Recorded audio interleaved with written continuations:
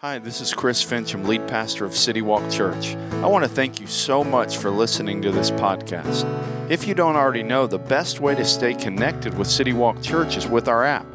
Just go to your device's app store and search City Walk Church to find it. Whether you've been a longtime follower of Jesus or you're just investigating faith, our hope is that this message will help you take your next step in that journey. If you're in the area, we would love to have you come join us in person. For more information or to plan your visit, check us out at citywalkchurch.com or on social media at WeAreCityWalkCA. How's everybody doing this morning? You excited that you could breathe when you went outside this morning? That was good. Hey, don't take anything for granted these days, do we? Today was a lot better. Yesterday we had the wiffle ball tournament planned, and I was on an adult team. I know I have some friends in here that were on that same team with me, and I was ready to go. And I guess God didn't want us to embarrass ourselves, so we postponed it. But we're going to make that thing back up, I think, on September 11th. And so if you want to be a part of that, you can join in too. One thing before we dive into part 12 of Mark, I wanted to make a quick announcement. If you didn't already know, you probably do. On August 21st, we do an event every fall, and we do an event specifically for those that serve here at City Walk. We have people that host small groups in their home each week. We have people that lead those groups. We have people that serve. I mean, you see a lot of them out and about as you're coming in. We have a lot of people that are even now pouring into your children and serving them. And so we do an event just for those people, and that's on August 21st. And if you haven't signed up for that, please go ahead and sign up. And maybe you're here and you're thinking, or you're watching online and thinking, you know what? I have been thinking about joining a team, and I just haven't. Well, this is a great time to do that. In fact, you can sign up to be at that event and kind of use this event to find out, hey, is there a place that I could serve? Is there a place that I would kind of be interested in? And it's going to be a fun day. We've got a lot of fun things planned. I will tell you this: if you come to the event, make sure you're up to date on your Jimmy Fallon games, because there's going to be a few games from the Tonight Show that you'll have an opportunity to either participate in or laugh at other people while they participate. So it's going to be a fun time. Most of you guys know, and if you're watching online, you may know this as well, but I grew up in the state of Florida. And one of the things about the state of Florida that just is part of life is snakes. So snakes and alligators. I mean, people that have not been to Florida, they think that you're running from, they have this picture of Florida that you're actually like stepping over alligators to go to work, and they're everywhere. And it's not quite like that, but there are alligators and there are snakes. And so, man, several times throughout my life, we've run into snakes in our yard. I mean, just every single year you do. And most of the time you see those snakes, and so you don't get caught off by surprise. Every now and then, you end up changing your shorts because you were surprised by a snake and you're a little bit afraid. But that's just kind of a normal thing. There's snakes in people's yards. Most of them aren't poisonous, but they're just there. And there was one day, and I was probably about 15, 16 years old, that my mom and dad, it was family yard day. So the day that me and my two brothers probably tried to get out of and dreaded. It was the day where we were going to, mow up the lawn. We were going to pull the weeds that probably hadn't been pulled in forever. We were going to trim the shrubs and kind of get our lawn back in order a little bit. And so we're out and we're scattered around the yard and we're all doing our little things. And all of a sudden, just out of the blue, my mom starts screaming like a lion is chasing her right in our backyard. And so we all, ran to see what was going on with Mom. And Mom is standing very far away from a shrub at this point, but she had been trimming shrubs and kind of going about her thing, and she did not realize that there was a snake in the shrub she was trimming. And so, she, doing her thing, had no clue it was close to her, and actually put her hand on what she probably thought was a branch that moved. And so this was probably 30 years ago. I don't know that my mom's ever touched a shrub in the last 30 years. And it's cost my dad a lot because now they have other people that do their shrubs in their yard for them. But my mom was really marked. And we laugh about it now. At that point, my mom would have rather been chased by a lion than actually put her hand on a snake. But that was a time that it really got my mom. It bothered her. She remembers it. It marked her because that snake was so close to her, and yet she totally didn't see it. And that's what caught her by surprise and scared her to death. And it's changed her life now. We've probably had some counseling because of it even. But to say the least, my mom was super surprised, and it wasn't a good day for her. And for most of us, maybe hopefully it wasn't a snake in your bush, but probably every single one of us understand what it feels like to be so close to something, to not realize something, and then to, after the fact, realize that, man, I'm totally caught off guard because I didn't know what was so close to me. I didn't know that, man, in hindsight, I can see it really clearly, but as it was going on, man, I totally missed what was really close to me. And this happens a lot in the area of faith, where people throughout their life, they're so close to faith, they're so close to what could be life-changing, but yet they walk by it. And sometimes when a crisis comes in their life, when there's a health crisis or somebody dies, man, sometimes those are the moments where people realize, okay, now I'm going to really focus on this. Or a lot of times maybe at the end of their life, they realize that they've missed it, and so they grab hold of it. But there's a lot of people that go through their whole life and get to the end of their life and never realize how close they were to life change because of Jesus. And this isn't a new thing. In fact, as Jesus walked the earth about 2,000 years ago, this happened quite a bit. There were quite a few people, and Mark tells us about it, and we're going to look at one instance that literally in hindsight, they could look back now and think, man, we were an arm's length from God, and we didn't know it. We missed it. We didn't catch what was so close to us until it was too late. And Mark tells us about an instance where this happens, and it's literally just a couple days before Jesus is about to go to the cross.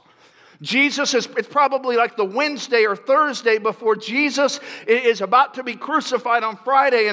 And Mark tells us in Mark chapter 12, he says this. He says, he began to speak to them in parables. So who was he speaking to? He was speaking to religious leaders. He was speaking to elders, to scribes, to the chief priest. And what he was going to do is he was going to tell them a story. And it was with this story, Jesus would do this a lot. He would use stories to teach truth. And so Jesus, he has the scribes and the elders, and they're close by to him, and he's about to tell them a story, and in this story, he's going to show them how close they are, but yet how they're missing what's most important. It says this, as he begins to tell the story, it says, a man planted a vineyard. He put a fence around it. He dug out a pit for a winepress and built a watchtower. Then he leased it to tenant farmers and went away. As people are listening to this isn't like new information. This isn't catching them off guard because they were very familiar with vineyards. In fact, in their economy in Palestine, vineyards were a big part of their economy. And so what would happen was a foreign landowner would come and he would kind of hire out what was called a tenant farmer.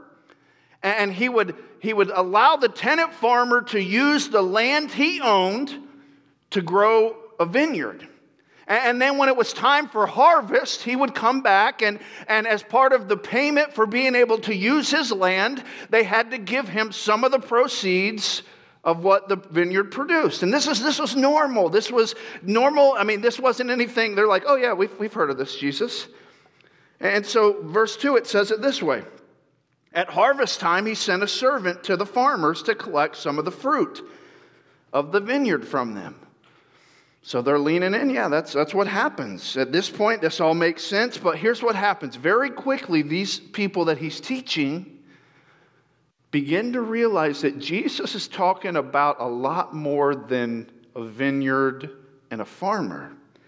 In fact, what they're about to find out is that the landlord, the vineyard, and the farmer represent God's relationship with Israel, God's relationship with them. And the servants that Jesus is talking about, the servants that the landowner is going to send back to take the proceeds that the landowner deserves, those servants represent Old Testament prophets and even more recently, John the Baptist. And so he's telling the stories, the vineyard and the landowner, and now it's the harvest time. And so the landowner, it's time to go get my proceeds, kind of collect my rent. And so he sends his servant to do that. And it says this in verse 3. But they took him. They beat him. They sent him away empty-handed. Okay? And so first servant goes, and instead of giving him rent, they punch him in the face and send him home. So the landowner, in verse 4, it says, again, he sent another servant to them. And they hit him on the head, and they treated him shamefully. Then he sent another, third time's a charm, and they killed this one. He also sent many others. Some they beat and others they killed. And as Jesus is telling this story, it's starting to sound familiar. Because all throughout Israel's history, he had sent prophets to Israel to call them back to a relationship with God, to tell them, hey, you're going the wrong way. Come back to a relationship with God. And the people of Israel that should have accepted their message and changed, they ended up rejecting the messages. They treated the prophets shamefully, and some of them they harmed and even killed.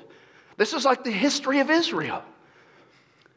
Instead of welcoming God's messenger, Israel had a history of rejecting the message and hurting and even killing the people that would come give the message. All you got to do is read the Old Testament. So Jesus is in this story, and so far, man, all the people that the landowner has sent back, all these servants, haven't had much luck. In fact, it's been pretty rough for them. Some of them have lost their lives. And so this landowner is pretty long-suffering, kind of must be a pretty patient guy because he has one more messenger. He has one more option, one more person that he's going to send to collect the rent, to go to this farm. And so he goes on, and Jesus tells the story, and it says this: he still had one to send, except for this one wasn't a servant. Jesus says this one is a beloved son. And it says this, because this is what the farmer thought, or the landowner thought, man, they'll respect my son. Okay, I get it. They didn't like my messengers. They didn't like my servants. But man, my son, my own son, my beloved son, they'll treat him differently. They'll respect him. And it says this: but those tenant farmers said to one another, this is the heir. Come, let's kill him, and the inheritance will be ours. So they seized him, killed him, and threw him out of the vineyard. So they didn't treat the son any better. In fact, they thought this was their opportunity to actually own the vineyard. It was going to be theirs if they could get rid of the heir. And so they didn't treat this guy good. It says they killed him and threw him out of the vineyard. And as Jesus is telling this story, you can probably feel the tension in the air. Jesus is telling this story, and there's people in the room or kind of where he's at, and they're starting to get that maybe Jesus isn't talking about a vineyard and a landowner and some servants. Maybe he's actually talking about us. Maybe he's talking about us, the religious leaders who are doing our very best to figure out a way to get rid of Jesus. Maybe he's talking about us, the nation of Israel, who have rejected all God's messengers and have treated them shamefully and even killed them. Maybe he's talking about us. And so, man, you can see, and if you were in the room and you weren't one of the religious leaders, you can kind of start to probably notice, like, oh, this is getting awkward. I mean, you've had that happen to you, haven't you? Where you're in a room with some people, or you're in a situation, and You're not the one that said anything, but some other people are talking, and you can tell, like, man, this conversation just went from normal to, it's getting a little awkward in the room. I remember my daughter, Julia, and there were several things when she was a little girl that there was awkwardness in the room by things she said, but I remember there was this one thing that stands out to me. We were in our church office, and the church we went to, I didn't work at the church, and Julia was probably 3 or 4 years old. And she was as cute as can be, and just even today, she's very personable, loves to talk to people, and so that's the way she was. So we happened to be in the secretary's office, and the secretary was in there, and there was one of the pastors of the church, and there was Julia and me, and I don't remember what we were there for, but Julia started saying something that I couldn't understand. She was saying something about crooked or teeth or something, and I didn't really understand what she was saying. I knew she was saying something about teeth, and it was one of those things, I'm like, this is probably not good what she's saying, so how can I, as less awkwardly as possible, kind of get her out of the room?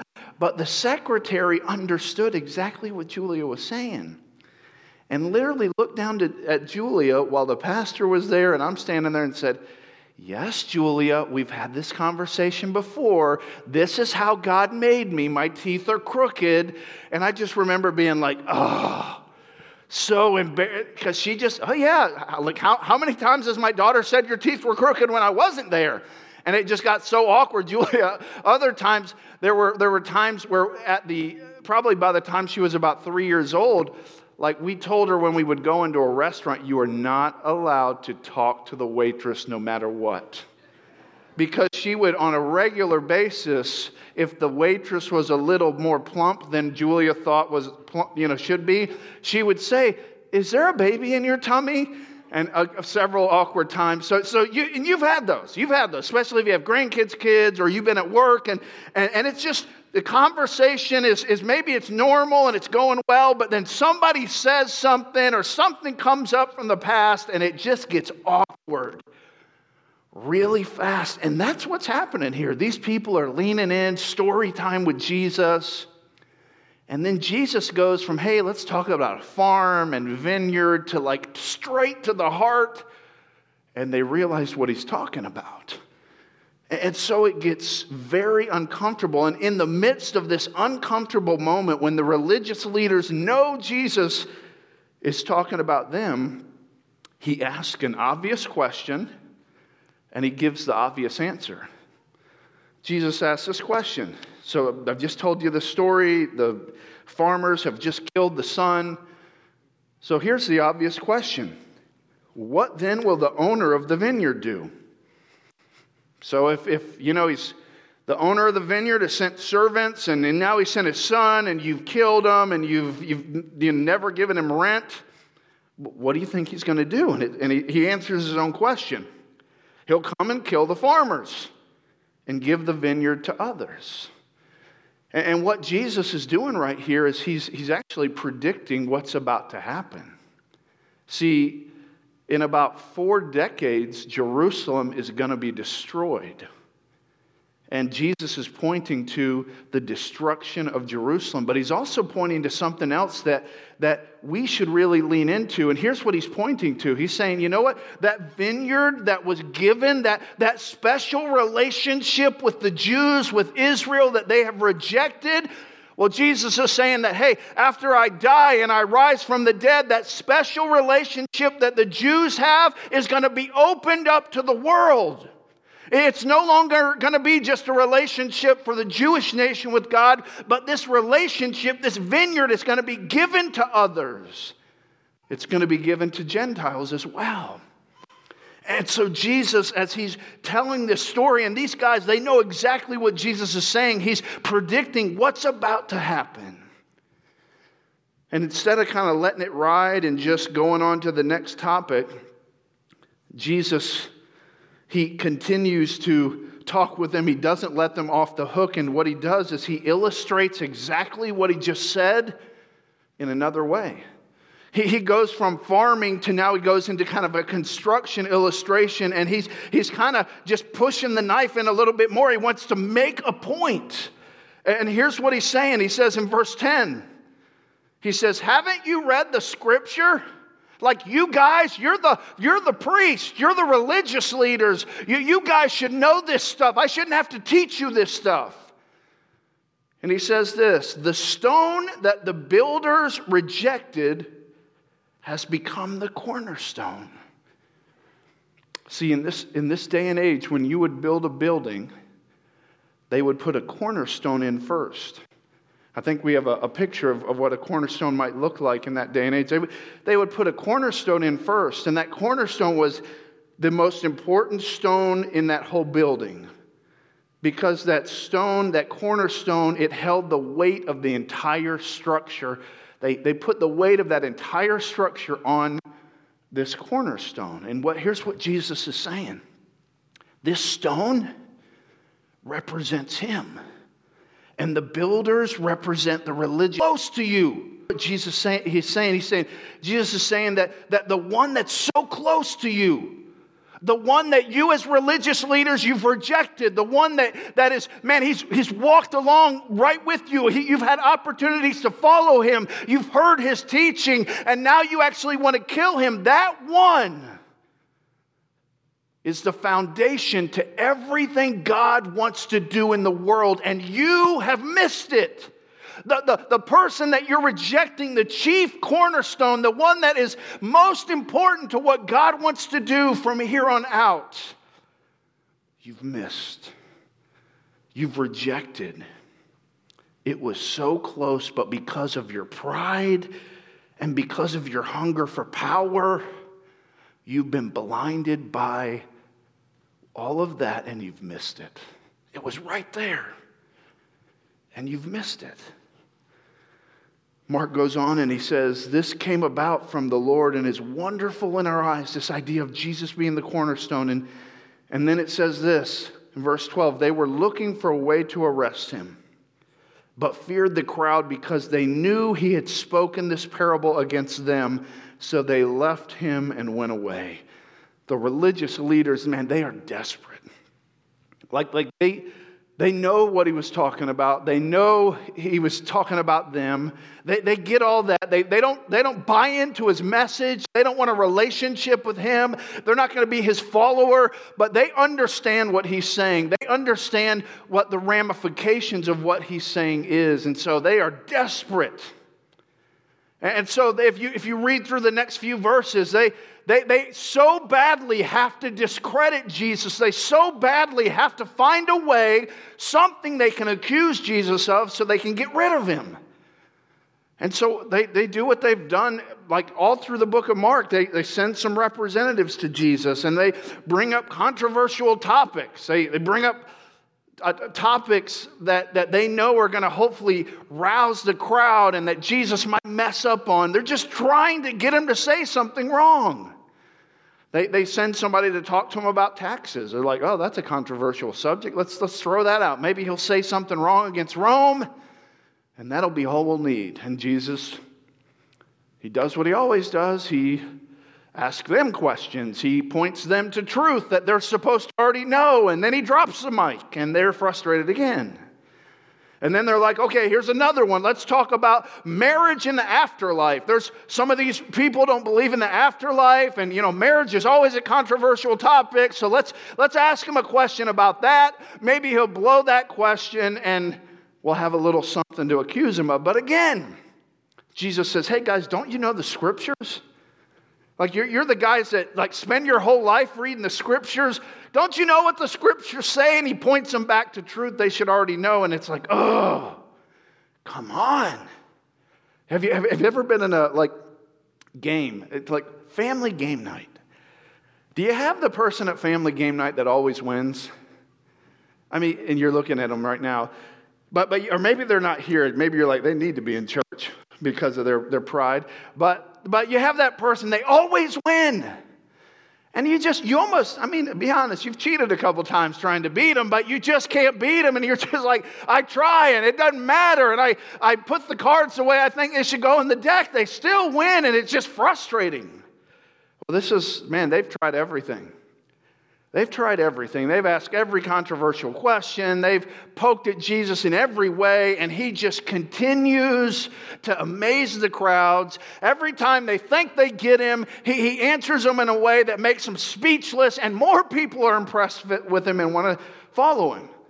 And so that's exactly what happened. And so Jesus, he's finished talking, and almost as if there was somebody maybe off to the side, a scribe, that wasn't trying to be a guy to get Jesus in trouble, but there was a scribe that, from what we read, legitimately was kind of leaning in and was kind of like really wondering what Jesus was saying. And so it's after this conversation and taxes and marriage in the afterlife and the vineyard and all this, the religious leaders are like, all right, we're done. We haven't made any progress. But then this scribe comes up. And he asks Jesus a question, and you can tell by how Jesus treats him that this guy was probably legitimately leaning in and legitimately wondering. It says this, it says, one of the scribes approached. When he heard them debating and saw that Jesus answered them well, he asked him, which command is the most important of all? So he kind of makes his way over to Jesus, and he's been watching this whole thing, and man, Jesus has done such a good job. And so he comes up and he just says, hey, Jesus, I got a question I've been wondering. Like, we have, as scribes and Pharisees, we have 613 laws. We have literally 613 commands. And they would kind of, in their day, they made it a practice to like argue. They were like, hey, these are my two favorite, almost like you have your favorite team. They had their favorite commands, and they would have debates of like, which one's the most important. It was like a thing they did on Friday nights. It's like what they did for fun was debate which command was more important. So this guy comes up and says, Jesus, we debate and all this stuff. Like which one do you say is most important? And here's what Jesus said. The most important is, listen, Israel, the Lord our God, the Lord is one. And then he goes on and he says this, love the Lord your God with all your heart, with all your soul, with all your mind, and with all your strength. And then Jesus says, well, I'm going to give you a second one too that's just as important. It kind of goes together. He says the second is love your neighbor as yourself. There's no other command greater than these. See, Jesus makes clear that genuine love for God leads to genuine love for people. And when we love God and in turn love people, kind of the rest takes care of itself, and you can kind of throw the rule book out. Jesus is saying, hey, when you take all these commands, you can kind of throw that rule book out. If people will focus on these two, love the Lord your God with all your heart, with all your soul, with all your mind. And then when you do that, you will love your neighbor as yourself. If you do that, that's the most important. You can throw the rule book out. See, the foundation of our life is not a list of rules, but a relationship. And honestly, for some of us, that makes us a little bit nervous. For some of you, that makes you real nervous to think, throw the rule book out. And then it frustrates some of you. And here, let me explain that. For some of you, it makes you a little bit nervous because you're thinking, so Chris, are you saying like just let everybody do what they want? No, of course not. We put rules and boundaries in place because we don't all love God and love others the way Jesus is talking about. So we put boundaries, we put rules. But here's what's real important, and let me use as an example like our teenagers. Like our teenagers, when we raise our teenagers, we try to raise them to have healthy relationships with the opposite sex. We try to help them have pure relationships. We know the baggage that comes with a physical relationship. We know all that the Bible says about it. And so, man, we try to help our kids. We give them guidelines and rules to help them do the right thing in all those situations. And those are good things to do. But what a tragedy it would be if we harped so hard on the rules and the guidelines, and we neglected the hearts of our kids and neglected teaching them to love God and love others. Because here's the bottom line, and we all know this, and let's just use our teenagers. If they love God with all their heart, soul, mind, and strength, and they love their neighbor as themselves, purity will take care of itself. And you can fill in the blank. Like if I love God and love others, I'm going to love my wife the way I should. I'm going to treat, you just fill in the blank with any situation. And so we get nervous when we think, and so we're not saying throw all the rules out, but what we are saying is, man, if all we do is we're like Pharisees and we just rule, and we never deal with the heart and we never teach people to love God and love others, yeah, we might check all the boxes, but we'll never grab hold of what Jesus was talking about. For some, it makes us a little nervous, but for others, man, you're a little frustrated with that idea. And here's what I mean. Like, you're a rule follower. And so for you verbally embrace grace, but if you're honest, you give, you serve, you try to live a good life so that you can stay on God's good side. And you verbally embrace like grace, and it's not about works, but your life says, no, I don't really believe in grace. I believe that I have to earn my relationship with God, so I give, I serve, I do, because I want to stay on God's good side. See, when we do that, we are doing good for a relationship. We're doing exactly what the Pharisees did. They thought, if I can just keep all these rules, then God will be good with me. But if I start to slip up in some of these rules, you know what, then maybe God's not going to be as happy. And here's what Jesus was saying. He's saying that when you love God with all your heart, with all your soul, with all your mind, and you love your neighbor as yourself, and when you put your time and focus on that, here's what you'll find out quickly. And this is what Jesus was saying. Hey, I don't do good for a relationship with God. I do good from a relationship with God. Because I am loved, because I love. Think about your marriage.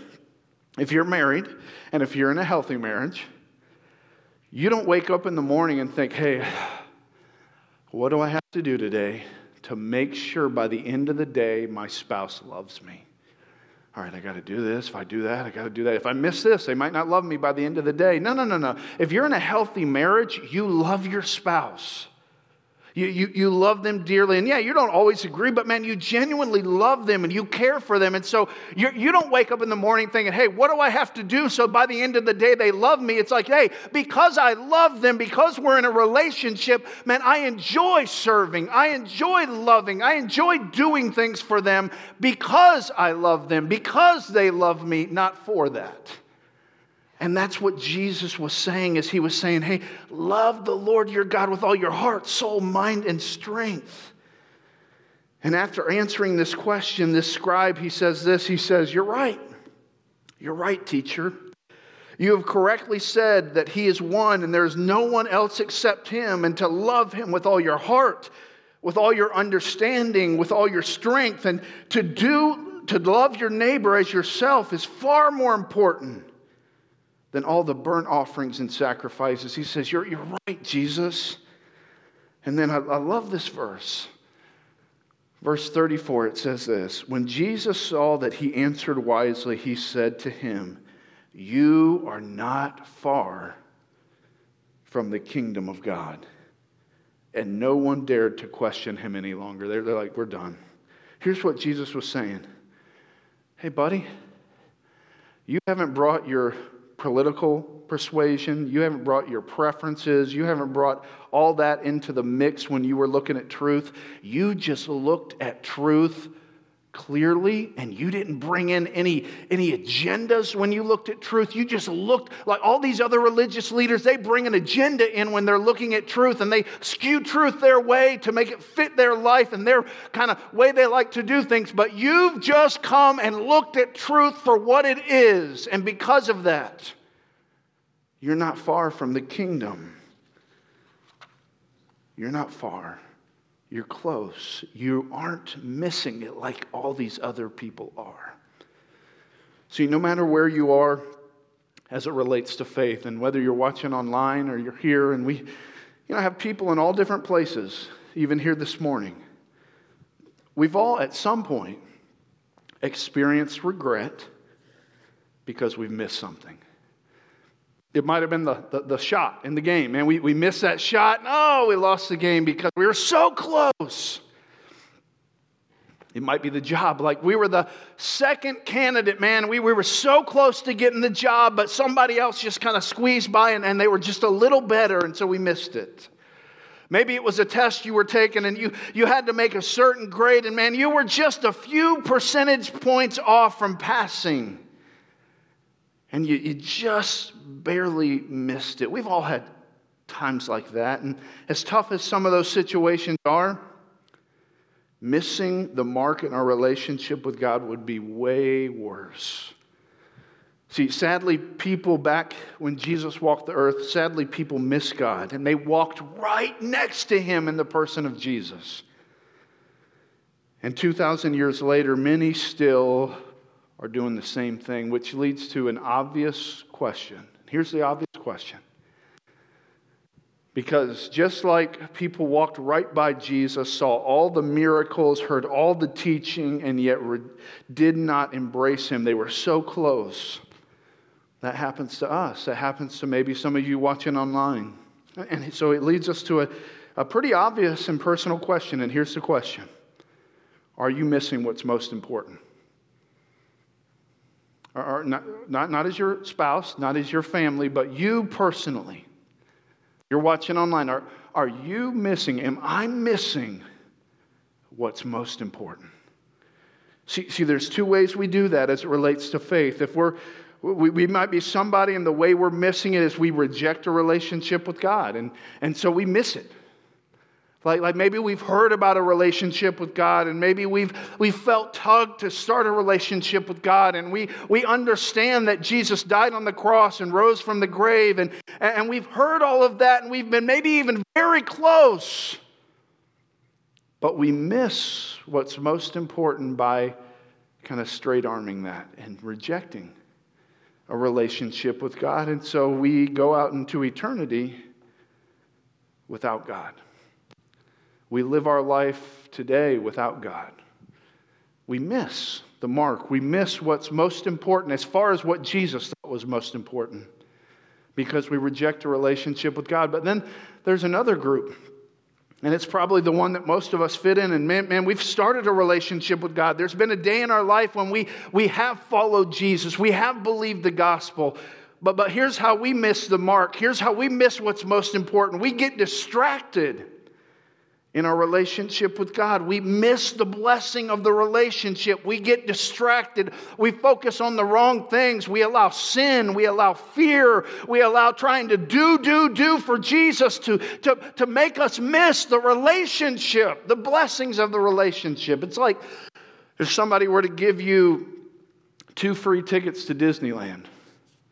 Hey, here's your free tickets. And man, you're so excited. You're on your way to Disneyland. You get to Disneyland. You've got your 2 free tickets. You can see Disneyland, and you just decide, you know what, we're just going to stay in the car. Well, we got our tickets, and we're at Disneyland, but we'll just hang out in the car. Maybe roll down the windows if it's not too smoky, but we're just going to hang out here. And then in 8 or 10 hours, when everybody else comes to their car, we'll get back, we'll head out. It's like, that'd be ridiculous. Like, you're right there. You're at Disneyland. Of course, you're there. You can see it, but you're not enjoying it. You're not enjoying the blessings of those free tickets that you were given. And that's exactly what we do sometimes in our relationship with God. We miss it because we get distracted. We think, man, if I do for Jesus, that's what it takes. And we miss the intimacy, the hope, the joy, the peace. And we just live an exhausted Christian life. Or we allow sin in. And it usually starts real small. Then before you know it, it's wrapped around our whole life. And we miss it. Yeah, we're going to be in heaven one day. We have a relationship with Jesus, but we don't enjoy that relationship. So without even thinking about it, and you know this, and here's what Jesus' point was. If you will focus on intimacy with me. So what does that look like? That looks like maybe this week just reading your Bible, not to check it off a list, but to know more about God. To read your Bible and to open your Bible and look into God's Word and not do it because you can tell somebody else that you read your Bible, but do it so that you can enjoy and learn more about God. It looks like praying. It looks like talking to God. It looks like telling God, hey, here's what I'm struggling with. God, here's what I need from you. Here's where I'm at. Really, God? And it's just having those conversations that he's saying, yes, bring that. I want that intimacy with you. And here's what happens. What happens when we begin to love God with all our heart, soul, mind, and strength. What automatically happens is we love others well. We become a better husband. We become a better dad. We become a better teacher. We become a better whatever when we do the right things and focus on the right things and not miss what's most important. And so, as we close, here's what's going to happen one day. And I'll end with this. And I think about this a lot. And maybe you're like, oh, that's kind of morbid. But I think about two times a lot. And it helps me filter out what I allow in my life. It helps me filter out a lot of things. But the first time I think about it is just a few minutes before I go out into eternity. So I don't know how it's going to end for me, but at some point, maybe I'll be in a bed and I'll have all the people that love me the most around me. And I want in that moment not to have to apologize. I want in that moment not to have regrets. So I think about that. I don't want to miss it. But then I think about one other time, and it's 1 minute into eternity. When everything will become very clear, it will become very clear if you and I have missed what's most important. Just 1 minute into eternity. And so my encouragement to you, if you're watching online and if you're here this morning, is don't miss what's most important. Don't miss it. Lord, I thank you for your word. I thank you for Jesus and just the honesty, the clarity as he talked to religious leaders and he just talk to people that were so close to life change. They were so close to what was so special, but yet they rejected it. And Lord, I pray that we would not get distracted by life. We would not get distracted by sin. We would not get distracted by doing for you and miss being with you, a relationship. God, I pray that you would speak to our hearts and that we would say yes to you this morning. In Jesus' name, amen.